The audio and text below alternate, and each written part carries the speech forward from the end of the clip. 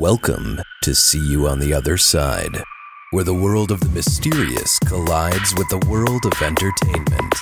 A discussion of art, music, movies, spirituality, the weird, and self-discovery. And now, your hosts, musicians and entertainers who have their own weakness for the weird. Mike and Wendy from the band Sunspot.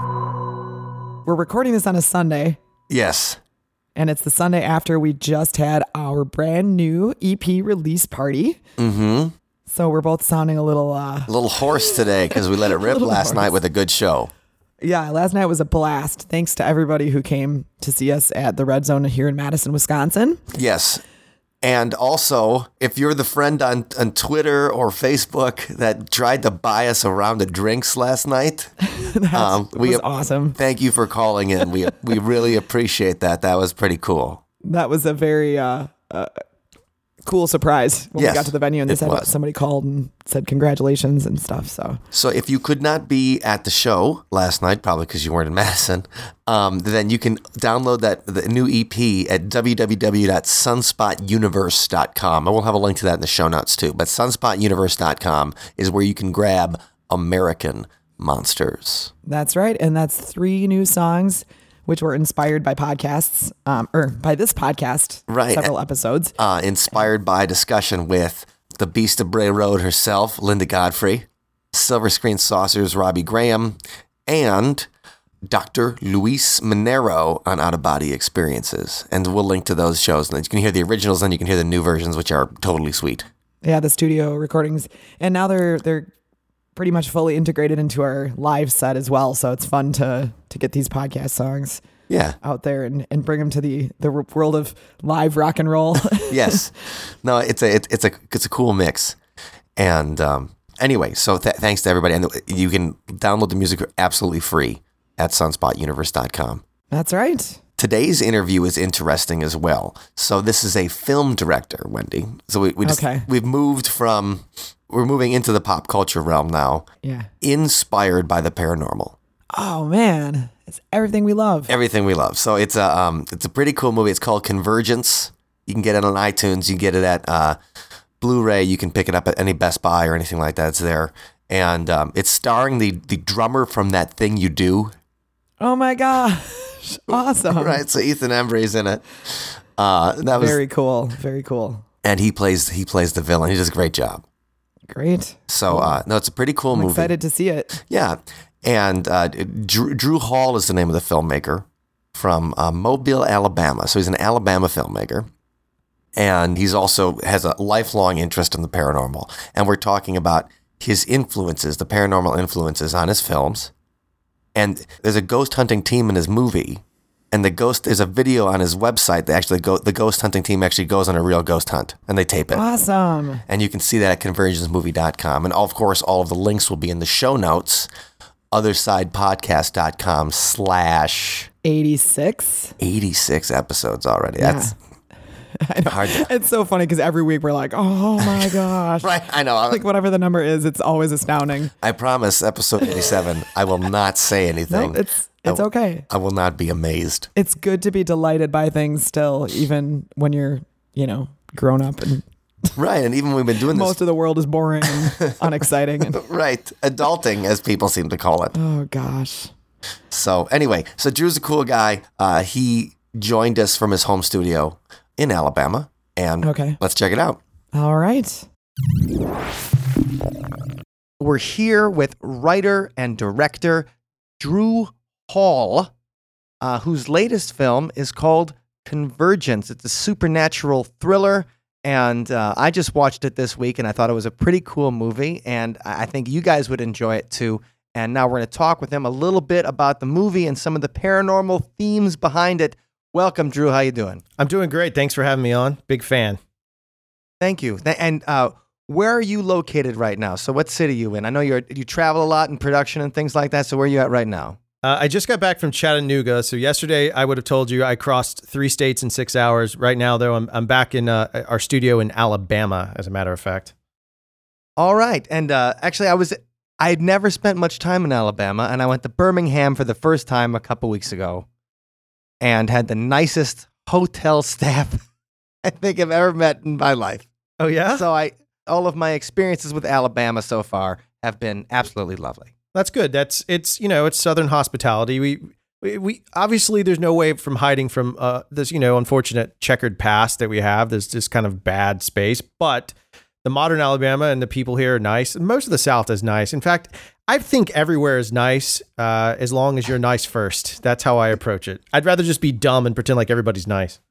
Right, and I think that's a good way to look at life. I think that's kind of the theme of the song we did for our April Fool's Day episode called "Fool," about how you'd rather be open, have an open heart.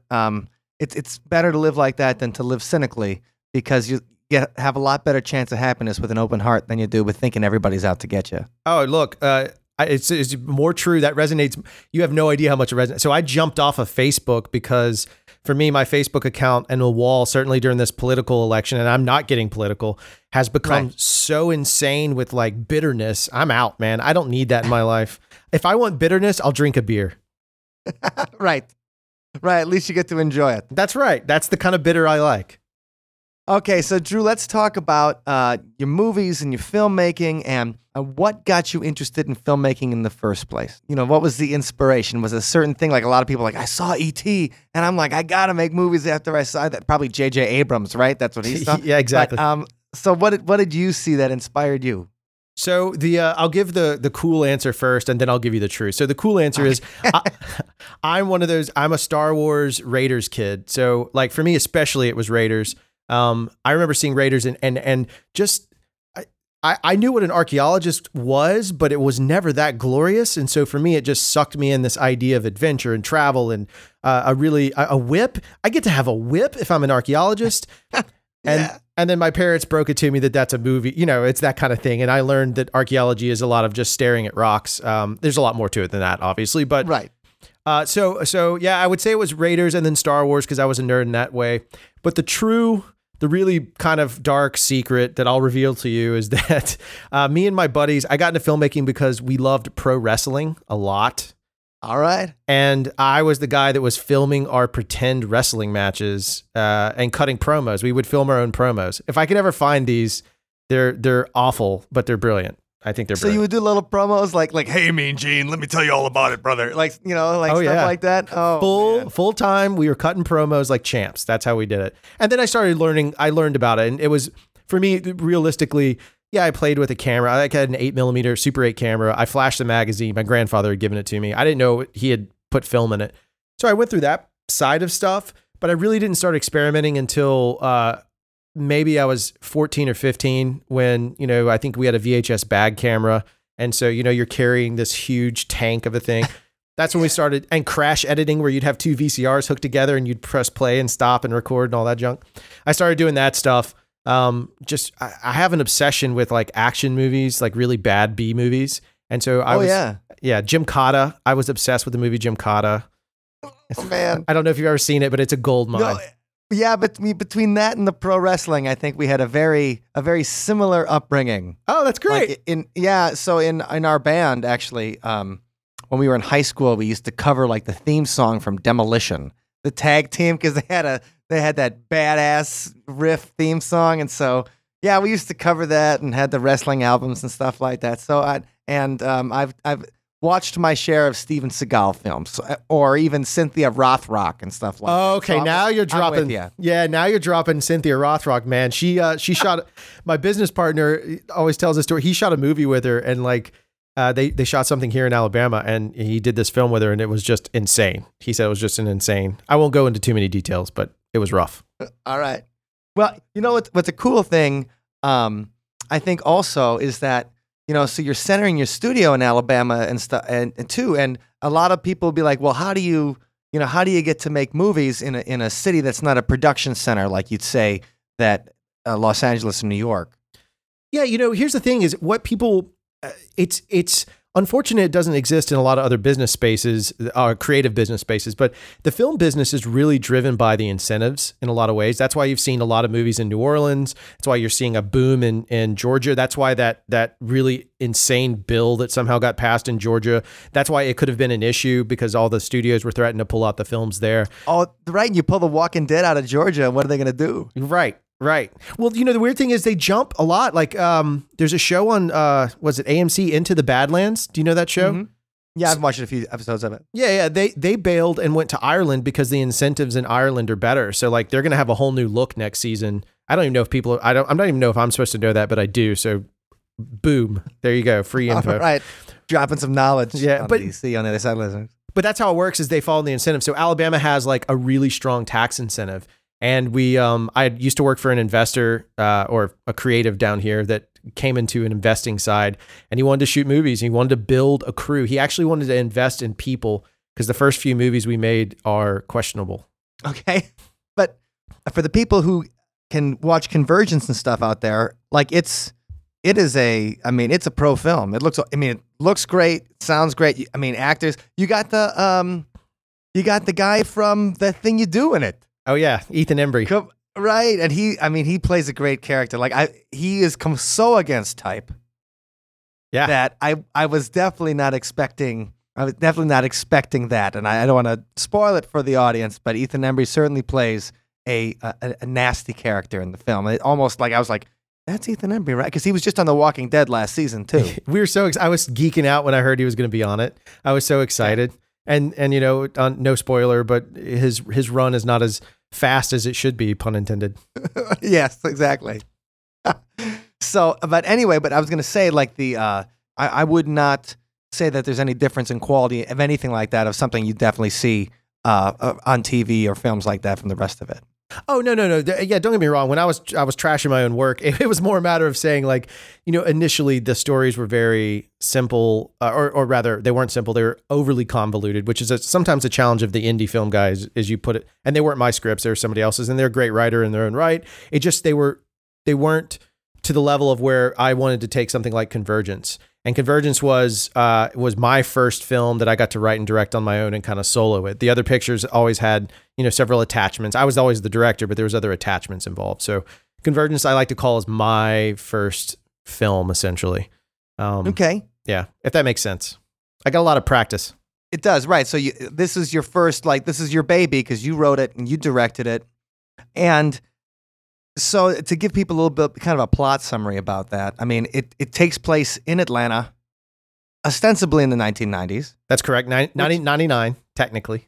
Which I like too, because it was fun to listen to it. I'm like, all right. And then all of a sudden, Everclear comes on. Yep. And then Toad the Wet Sprocket, I think, comes on. I was like, hey, listen to this. Like it's, it sounds like a mix CD I would have made, in the 1990s. There we go. And so that was fun. And so it takes place in the 1990s with the bombing of an abortion clinic. Right. And that obviously very topical too to that kind of era. Now, is that, growing up in the South and stuff like that, is that something when you were taking the inspiration for the film, that taken from like, hey, that was something you were exposed to? Yeah. So here's the thing is like, during that window, from the mid 80s through the 90s, the anti-abortion rhetoric down here was out of control, right? Sure. And it was pretty violent. Where I grew up was a city called Mobile, which is on the Gulf Coast, and it's not far from Pensacola. In Pensacola, I think it was 90 or 91. This guy, he said he was walking on the beach, and God told him to go shoot up this abortion clinic, and he did. And it's a group. There's actually a good documentary on HBO called, they're called The Army of God. We changed it to The Hand of God, but The Army of God.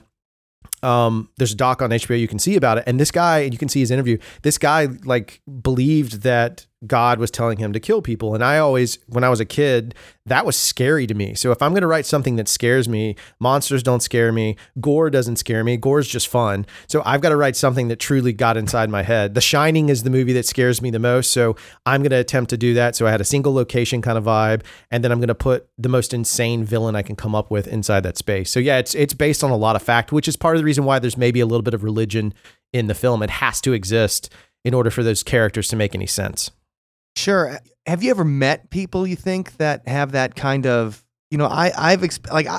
Madison, Wisconsin, I live in, this is the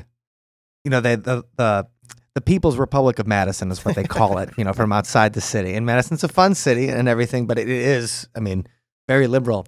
And so when you hear about that, you're like, well, I know plenty of Christians or plenty of people that go to church and things like that. And I grew up in the Catholic Church, and my mom still goes all the time and everything. And while they might have opinions on things, you don't often encounter that kind of really strong, true believer belief, right? At least around there, and then sometimes you'll be talking to people for no other kind of just on something else, and they'll like start hinting at some things where you're like, hey, you kind of let it go past you. They'll be like, well, you'll be talking about something else. I'm like, yeah, and that guy, boy, if he died, it wouldn't be that big of a deal. And then you're like, that kind of slips past you, but then you're thinking to yourself a little bit, well, I don't know if that was quite appropriate. And to me, that seems like that's the kind of person who could slip over into a character like what Ethan Embry becomes in the movie. Oh, no. That's the thing is like, right. It's always a litmus test is when people do that kind of stuff. And to make myself more Southern sounding, down here, it's often done with people will do that litmus test. More modern, will you do it with race, and they'll fire off a little racial thing and see how you react. And they'll keep pushing, if they're racist, they'll keep pushing the boundary. I was in a small town here, and I was getting my hair cut. So this guy's like cutting my hair, and I don't practice Judaism, but my mother is Jewish and comes from that side of it. And the guy started making really anti-Semitic remarks. Like he teased one out and I didn't say anything. He teased another because I'm compromised. He's shaving my head. He's got, right. But then eventually I was like, I gave him $10 and which wasn't enough apparently. And I just got up and walked out half shaved head because it got to a point where it's like, I can't take this anymore. Like you are clearly racist and you're trying to get me to agree with your garbage. It's not going to happen. Not going to happen. Right. And it's not like you're some kind of old friend or something like that. You're just a dude that he's cutting his hair. Yeah, I just want my hair cut. Maybe he thought because I keep my hair shaved so short, because if I don't, I get an afro. So maybe he thought I was like a skinhead. And it's like, dude, I'm not even... Check it out. I don't even wear red laces for that reason. Like I'm old school. Yeah, so no, that's funny. It's like just because I don't have like the Hasidic curls or whatever, Right. like take it easy, right? And just the randomness and things like that. But I think that that kind of true belief, whether it is whatever extremism in whatever sign it is, where right. you're willing to blow something up. In Madison, we had a very famous case of anti-war protesters blew up one of the science buildings here at the university in the 1960s. Whoa. To protest the Vietnam War because they said that the research being done in that building was contributing to bombs being dropped on the North Vietnamese, and they was contributing to the war effort. And so they there was nobody in the building, but they killed a janitor. The janitor got killed. Oh God. Because of that, right? And then the 4 people who did it are still on the run. Wow, really? Well, they're not all. I mean, like 2 of them are on the run and 2 of them have been captured. I don't have this stuff off the top of my head. No, but it's a fascinating story. Now I'm kind of interested. Yeah, I'll link to it in the show notes. And the best part is Quantum Leap even did an episode like kind of based on that. Oh, crazy. And in the Quantum Leap episode, Sam stops them from blowing up the building, but in real life they blew up the building and killed the guy. Wow. And so, I mean, that kind of extremism, whether it's going to be on the right or on the left, and especially, I mean, people get more polarized than ever, as you were talking about Facebook and stuff before. I think that is fertile ground especially for commentary now more than ever, because it does seem that people are moving in one direction or the other and less of coming to the middle and trying to understand each other and everything.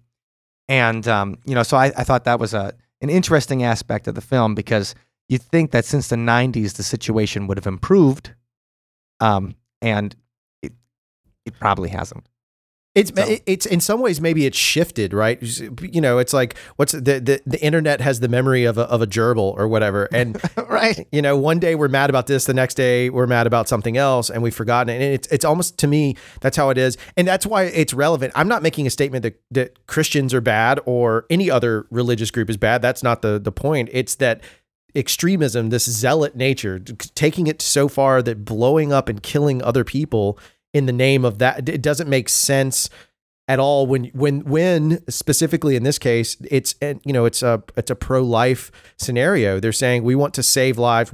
Murder is abortion is murder, but we're going to murder people. It's It's also the same theme that you kind of get on Daredevil season 2. They did it maybe smarter than me in some ways. They got the Punisher, right? Is it right to kill? So I think that movie Convergence, it is, I would say, not necessarily a religious film, but it definitely has a ton of religious subtext in it outside of the bad guys being religious extremists. Right. You could say that. I mean, there is a lot of religious text in the film, and so that's kind of wanted to ask you, what was your upbringing in particular? Because I think there's a very purgatorial feel in the film that he is, he's between two places. It's Lost season 6 in the, no, I'm not saying it's better than Lost season 6, but so it's Lost season 6 in that he's between life and death, between what happens and then what happens after. And what is, were you raised Catholic? Was that is purgatory something that you thought about as a little kid or something like that, or how did that concept come to you? Well, there's a couple of things. So I was actually raised a mix. So part of the way I went to synagogue, and then my mom, I guess, became Messianic, if you want to go down that route. She became a Christian in that sense. Faith jumped. Okay. And so I basically was raised non-denominational. And so the purgatorial elements that I introduced were more from my obsession with Dante and this idea, because the one thing that Catholicism, especially like digging in the older, the history of it, they have a really great set of rules for world building. Like there's a great set of world building rules. Like I'm an RPG guy. I grew up on tabletop games. So if I use that as a rule book, anybody at home, we're talking about Dungeons and Dragons. Yes, exactly. And so there's a great rule set in there in some ways, right? So I started looking at it and I found it fascinating, and I don't remember the exact scripture, but I remember like studying a scripture, it's New Testament, I believe, that there is an opportunity upon death to kind of reinvest or what is the word I'm looking for? To kind of question your faith or readjust your faith upon death. And I was like, well, what if you start looking at the ideas of purgatory and we say, what if there is an intermediate moment that time doesn't matter, because time is a human constraint, and we're talking about the supernatural, which I don't believe time necessarily applies to if you don't want it to. So let's say, what if there is a window and there's a place where you can work this out, and this particular story takes these 5 characters or 7 characters, really it's supposed to be 1, but you take these characters and you put them in this timeless element. And it also links into where I was going with the sort of supernatural element of ghosts themselves. What if, just for example, what if ghosts are in sort of a purgatory state as opposed to thinking that they're just trapped on earth? What if they're not? What if they're in between the realms, which is what I interpret Dante to mean Purgatorio to be? And I think that's a popular kind of in filmmaking lately, because you see they did that on The Leftovers. Yeah. The same kind of thing with after Kevin, quote unquote, dies. And then they also did, season 7 of The Sopranos, season 6 or season 7, the final season of The Sopranos, the first half, Tony Soprano is in that area between life and death. Right. And so when you talk about that, that timeless quality of people trying to figure out what they believe and their faith and to make some kind of sense out of their life before they move on to the next place. I think you're tapping into something that hasn't been as explored in traditional theology as it has been as explored in fiction. Like when you talk about Dante. Yep. So he takes the concept of purgatory, and he rolls with it. Right. 8 centuries ago or whatever. Right. And so what kind of elements specifically can you think of that you kind of, when you were looking through the Purgatorio, what were you like? Were there any particular spots like I'm gonna adapt that, or that's something that is gonna create a scene for me in the film? Yeah, what I did is because a lot of people confuse Inferno and Purgatorio, and a huge difference in the two when you start digging into it, at least in my study of it. And with the Purgatorio, I started looking at the levels, and if you kind of look like in Convergence, for example. The majority of the film takes place on the 4th floor, although we visit the 3rd floor, and I'd have to pull it up again because I don't remember them all off my memory, but I correlated certain scenes and sequences to take place on the floors to represent an emotional state that connects to what the Purgatorio is referring to. I wish you know what, while I'm talking, I'll dig it up just because it makes sense, certainly because you've seen it and hopefully others will peep on it. And for those of you that aren't quite familiar with what we're talking about, there was a poet by the name of Dante who lived in like 14th century Italy. And he wrote 3 epic length poems about, he was the protagonist. It's been 2 decades since I read Inferno, so it's been a while. But he's basically the protagonist, and he is led through hell, the Inferno, purgatory, purgatorio, and then heaven, paradiso. He's gets a tour through it. Right. That's it. And after his wife dies or his love dies, his love dies. Yeah. Beatrice, right? Yep. So that we're kind of talking about that, and these are some of the first that we know of as fictional constructs of what heaven, hell, purgatory would be like, and it's also very close to it's satire of current events. Like there's popes in hell and things like that. Like yep. It's very the reason it's lasted for us for so long is because it's it works on several levels, like Shakespeare and stuff. So that's kind of what we're talking about. If you guys haven't checked that out, then we'll have some Wikipedia links in the show notes, and you can take a look there. And but I think even looking through the Wikipedia link and getting some of that familiarity with the concepts will add some depth to the film. Absolutely. So yeah, and that's where it ties in. So the fourth floor, for example, is the slothful, and this is kind of spoiler territory, but I think if we're going to have the discussion, let's do it. Watch the movie and have a good time, and either pause it now, watch the movie and come back to us, or keep listening and enjoy the movie either way. But so like the fourth terrace, or in our place in this hospital, is the fourth floor. It's the slothful, and that's where we take sloth to mean, to me, I think of David Fincher's Seven, and I think sloth of like lazy. But what if we mean slothful to mean non-committal? What if they're lazy, that they don't want to commit? You've seen the film, they don't commit, which is also my opinion of maybe what a supernatural entity might be that's in between planes. They have not committed to their role in the afterlife, whether heaven or hell. They won't attest for their sins, or they won't deny. So they're kind of stuck in the space. But when we go visit Daniel, you'll notice they're always going downstairs to visit Daniel, which leads us to the third terrace, which is the wrathful. And if Daniel Donner, Ethan Embry's character, is nothing but wrathful, he is the definition of wrath. Yes. Right? So there is that connection that ties it in. And there was at one point there was a scene in the film where, and if you notice, the characters are always looking up, because purgatory is actually the weird idea about purgatory is it's above hell, but it's below earth.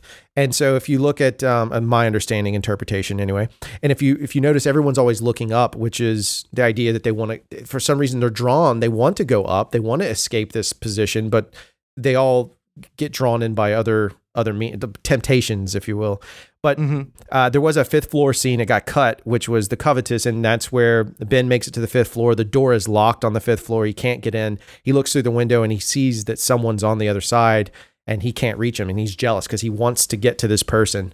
But I cut it out of the film. I think it might be on the Blu-ray extended features or whatever deleted features thing, but yeah, so that's where it all kind of comes. It's big nerdy stuff, but it's because I love that. I love detail. I think detail is awesome. Well, and I think we can appreciate that because, especially in the horror genre, which I love. I mean, I'll watch any horror film, and I'll give almost any horror film a chance, and I have with way too many.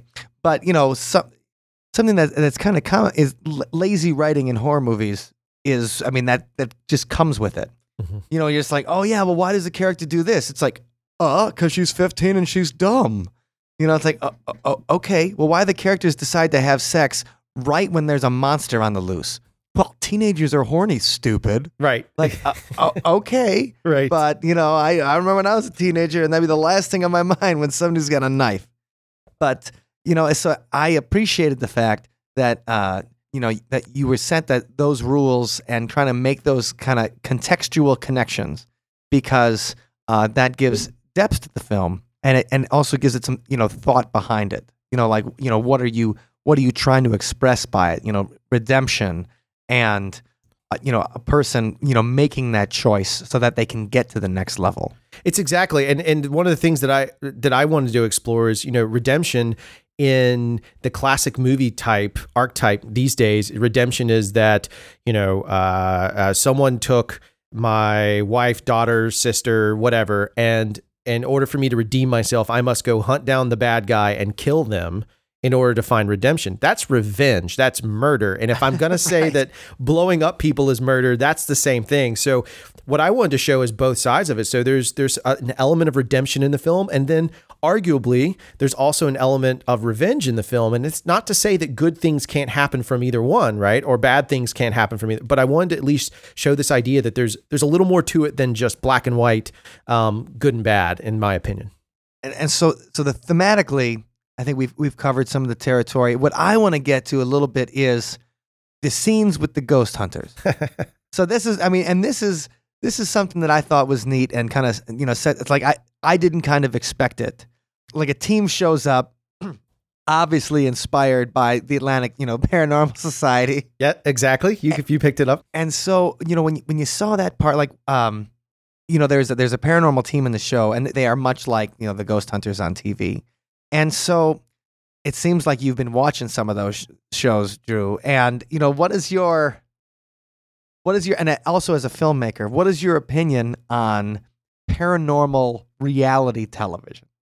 Well, okay, so the catch is reality television, right? Because I think, you being a creative, I know you've experienced it, but a lot of that stuff is staged. And I'm not saying that all the ghost hunter shows aren't, I don't know, but it does seem like most reality television is set up and there's a producer that pushes a button to get somebody to create an inciting event. Like in any good story, there should be always some moment of action to call our heroes into investigation. So I don't know how much is reality and how much is not. What I know is from personal experience, the things that I've personally experienced have the supernatural elements in my life have given me answers to questions or created new questions, but enough to plant a seed of faith in my brain that there is something beyond what we experience on a daily basis. There is something unique to it.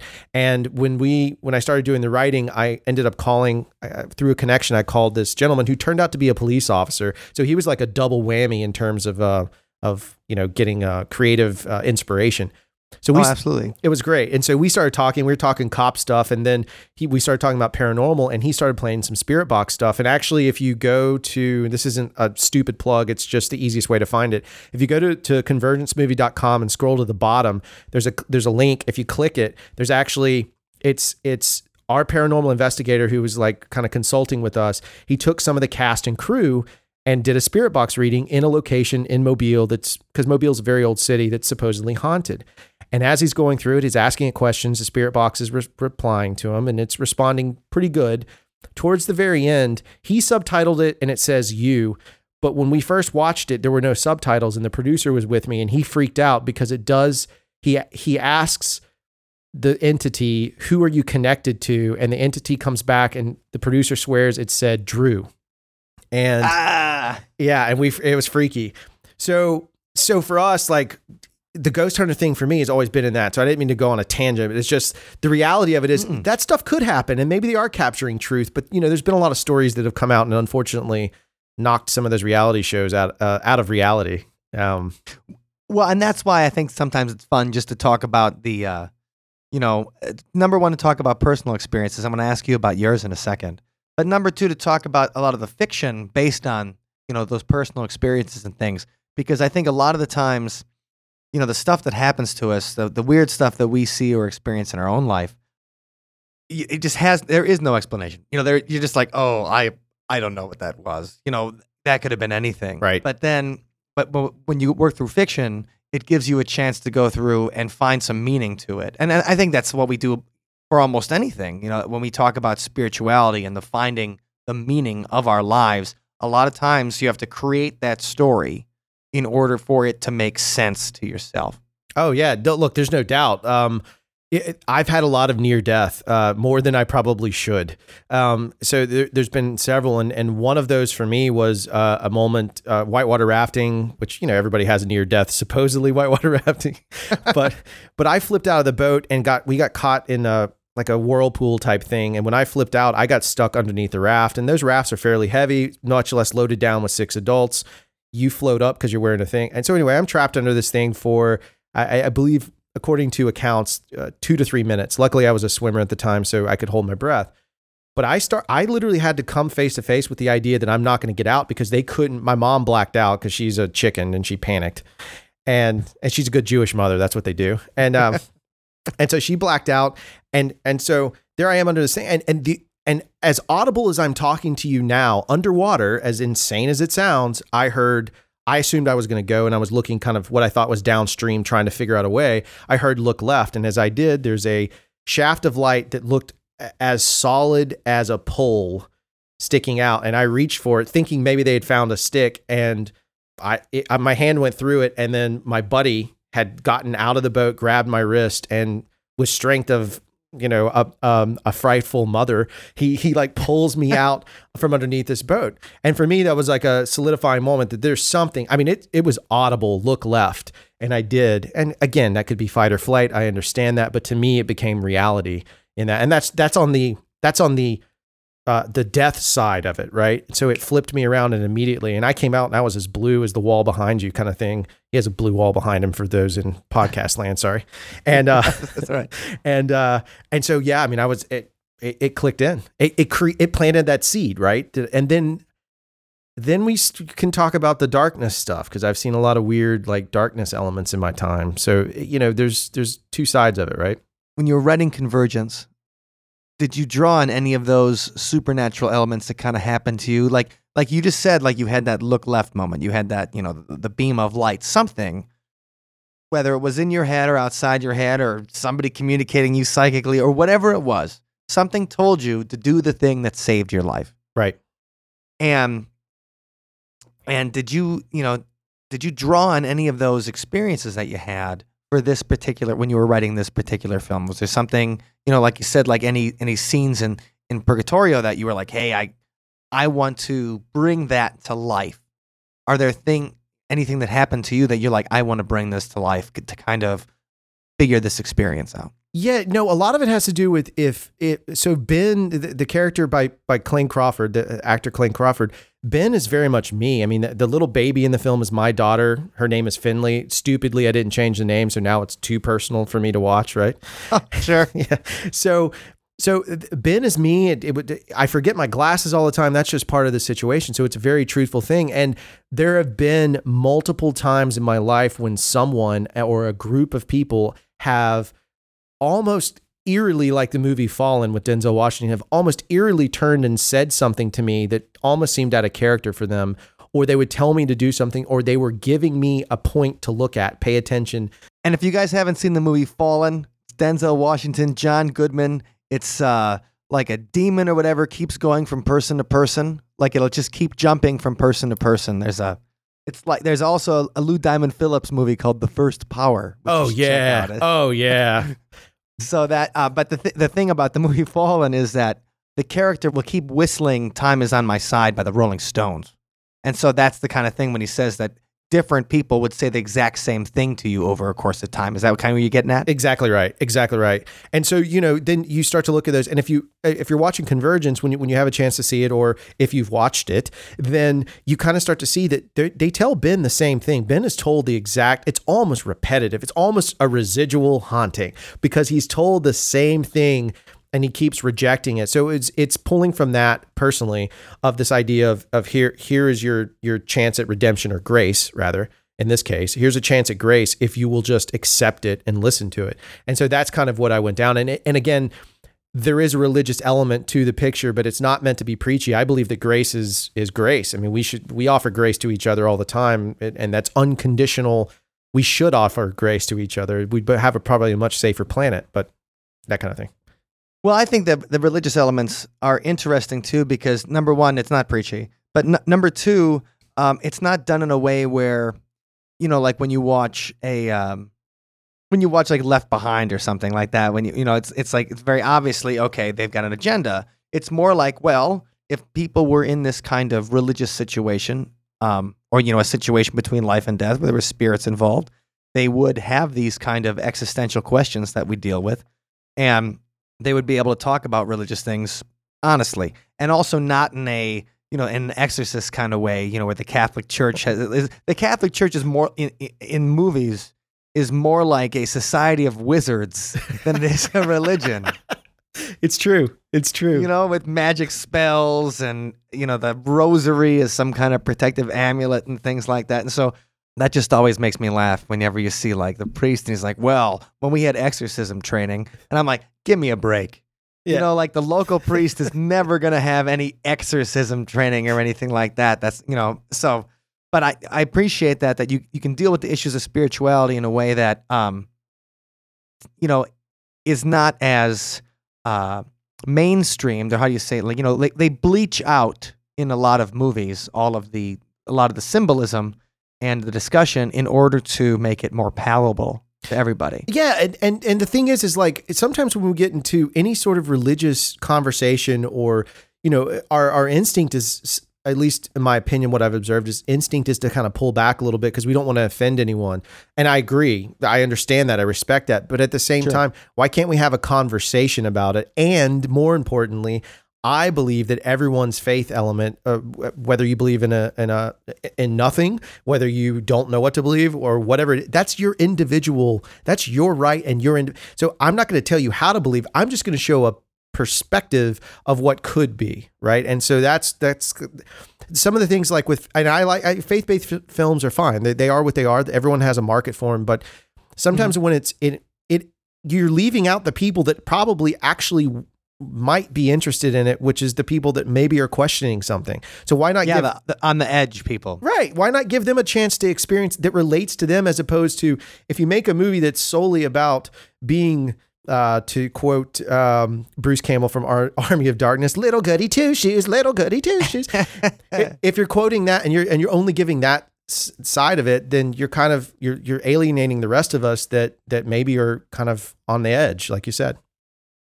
Right, and I think that, that element of watching things that make you question your beliefs even a little bit, that make you think about that kind of stuff. I mean, that's the power of fiction, and that's the power of being able to look at something critically instead of saying like, well, this movie doesn't agree with my beliefs or my way of thinking, so I don't even want to see it. Right. Like that. Well, that's when you get to the point of intolerance and things like that, and that's the kind of attitudes that we were discussing in the beginning of the discussion. Full circle. Right.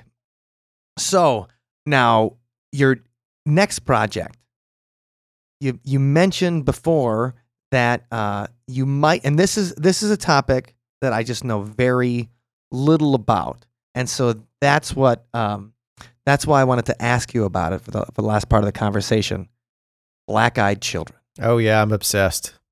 Okay, now I had never heard of this before the Chicago Paranormal Conference I went to last October, and there was Dave Schrader from Darkness Radio. I'm obsessed with Dave Schrader.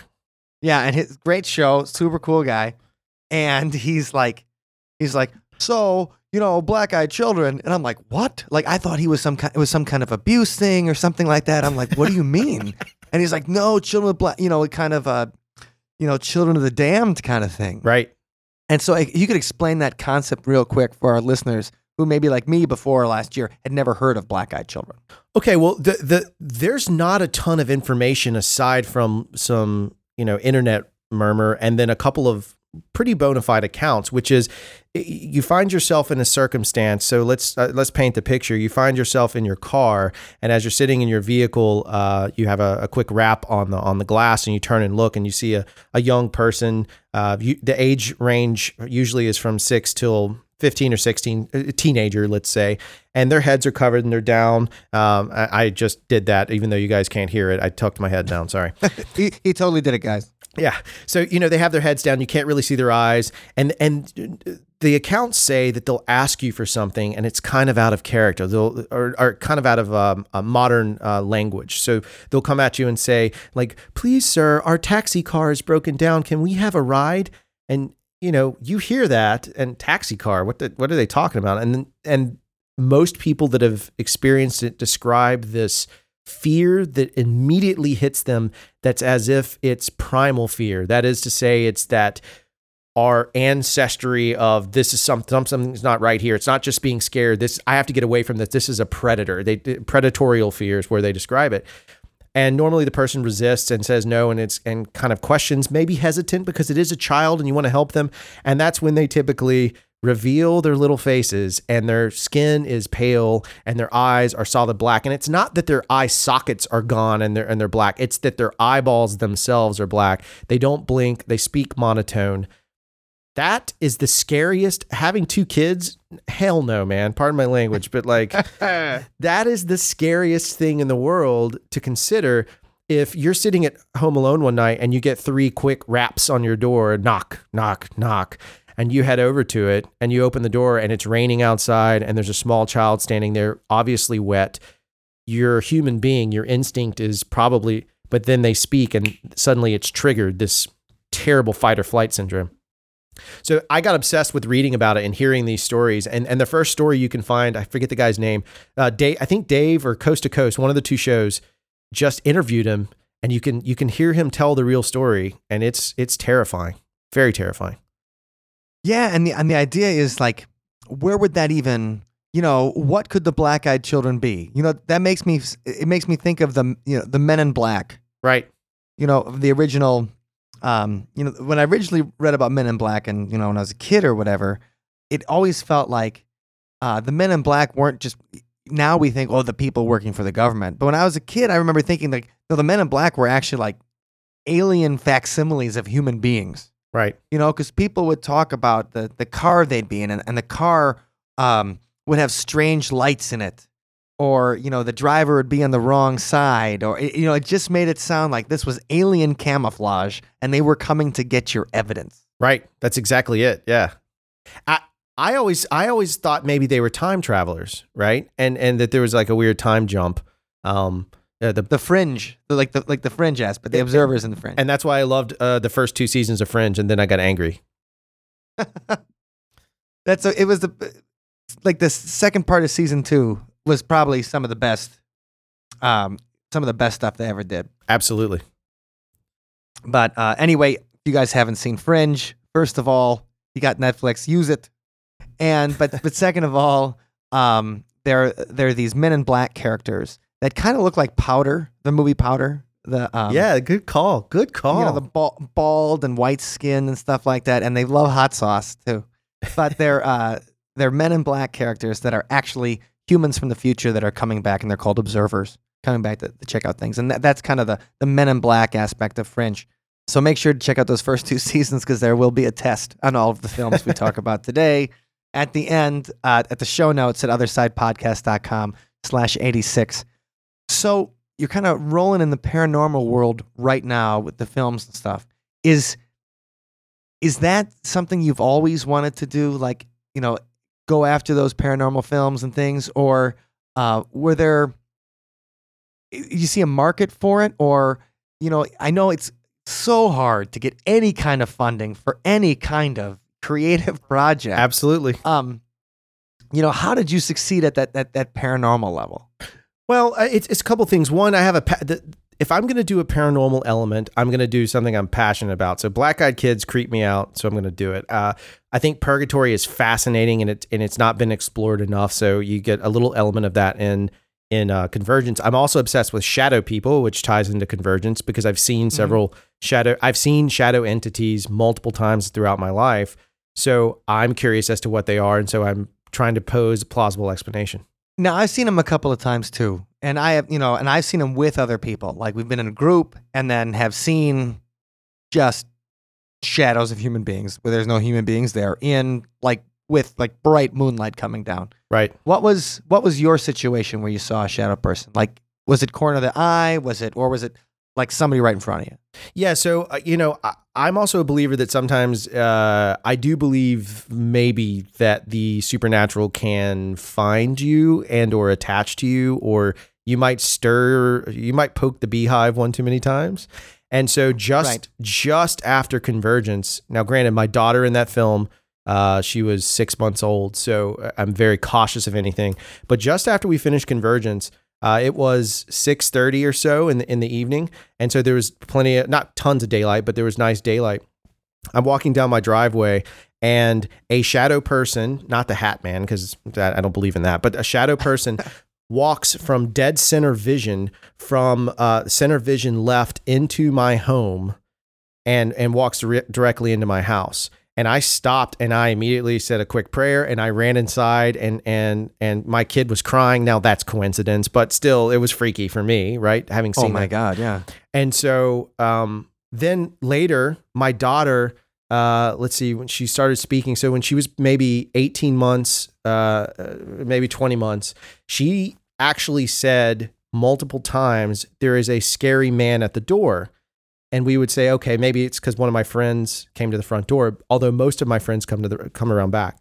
And so, are most of your friends scary? Yeah, of course. Most of mine are, definitely.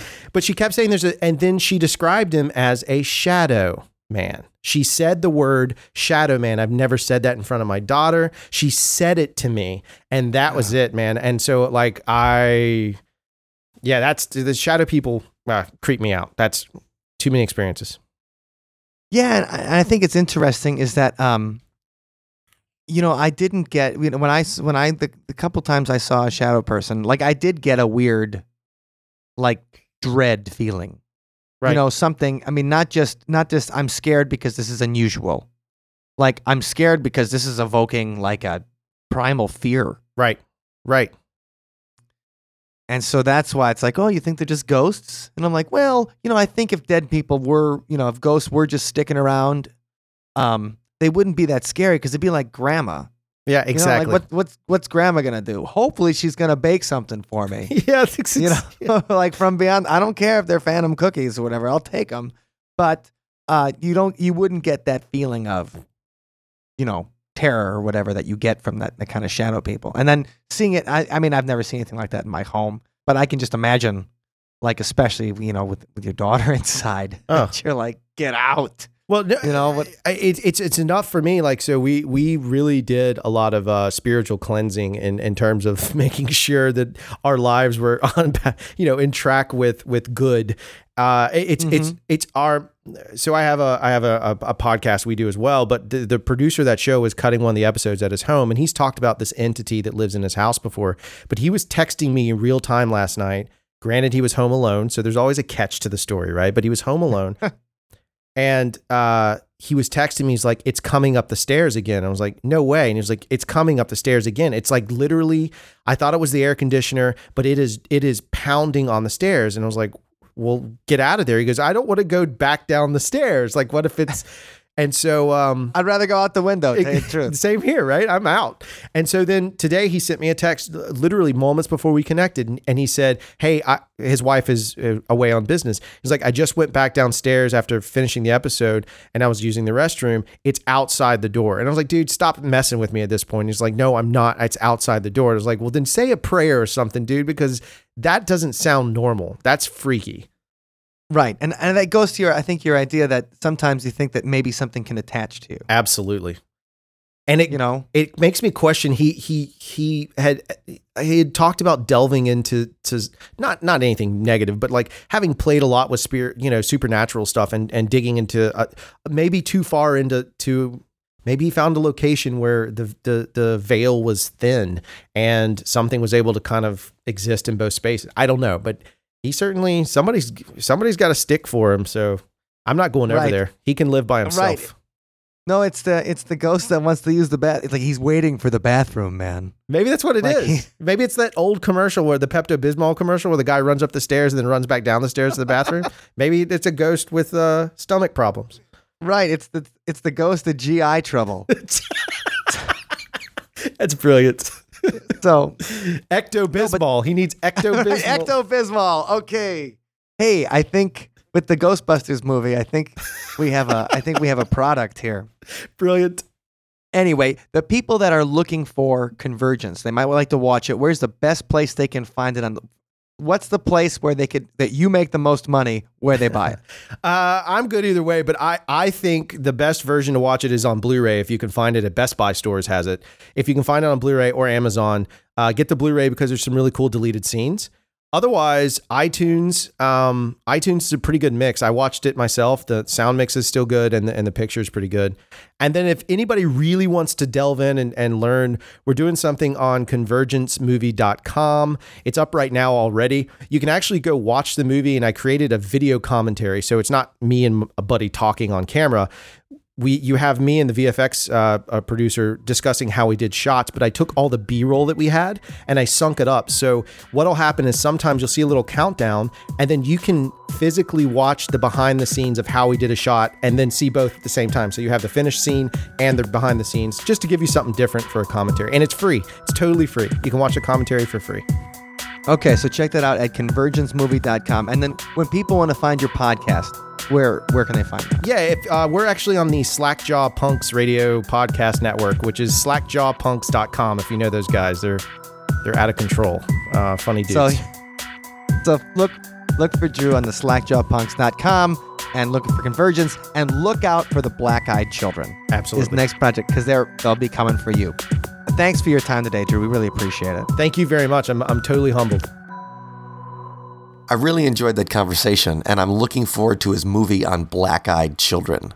Yes. I think that's definitely. That sounds cool. Yeah, that's a modern phenomena kind of thing that I'm really interested in digging a little more out of. For sure. Okay, so since we had like a horror film director on this week, number one, we wanted to make the music a little soundtracky. So it kind of sounded like a movie soundtrack. And also because one of my favorite horror film directors, John Carpenter, released a new album this week. Ooh. All of his soundtracks are very synthy, 80s kind of thing. And I love that stuff. And we thought that we would do a John Carpenter-inspired little horror movie soundtrack. So the theme of the movie Convergence is between life and death, between heaven and hell. And we talked a lot about that in the interview. We talked a lot about Drew's interest in purgatory. So we thought we'd name the song that. So check out Purgatory.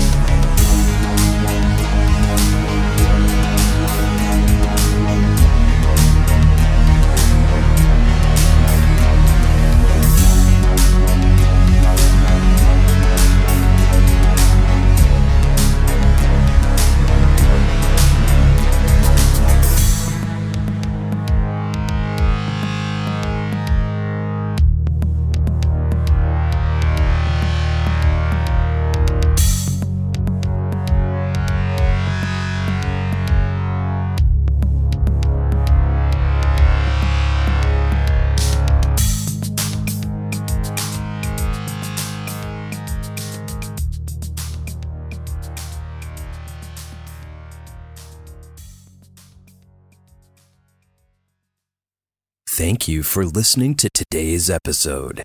You can find us online at othersidepodcast.com. Until next time, see you on the other side.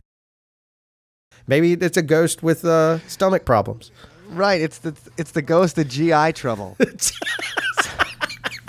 brilliant. So, Ecto-Bismol. He needs Ecto-Bismol. Ecto-Bismol. Okay.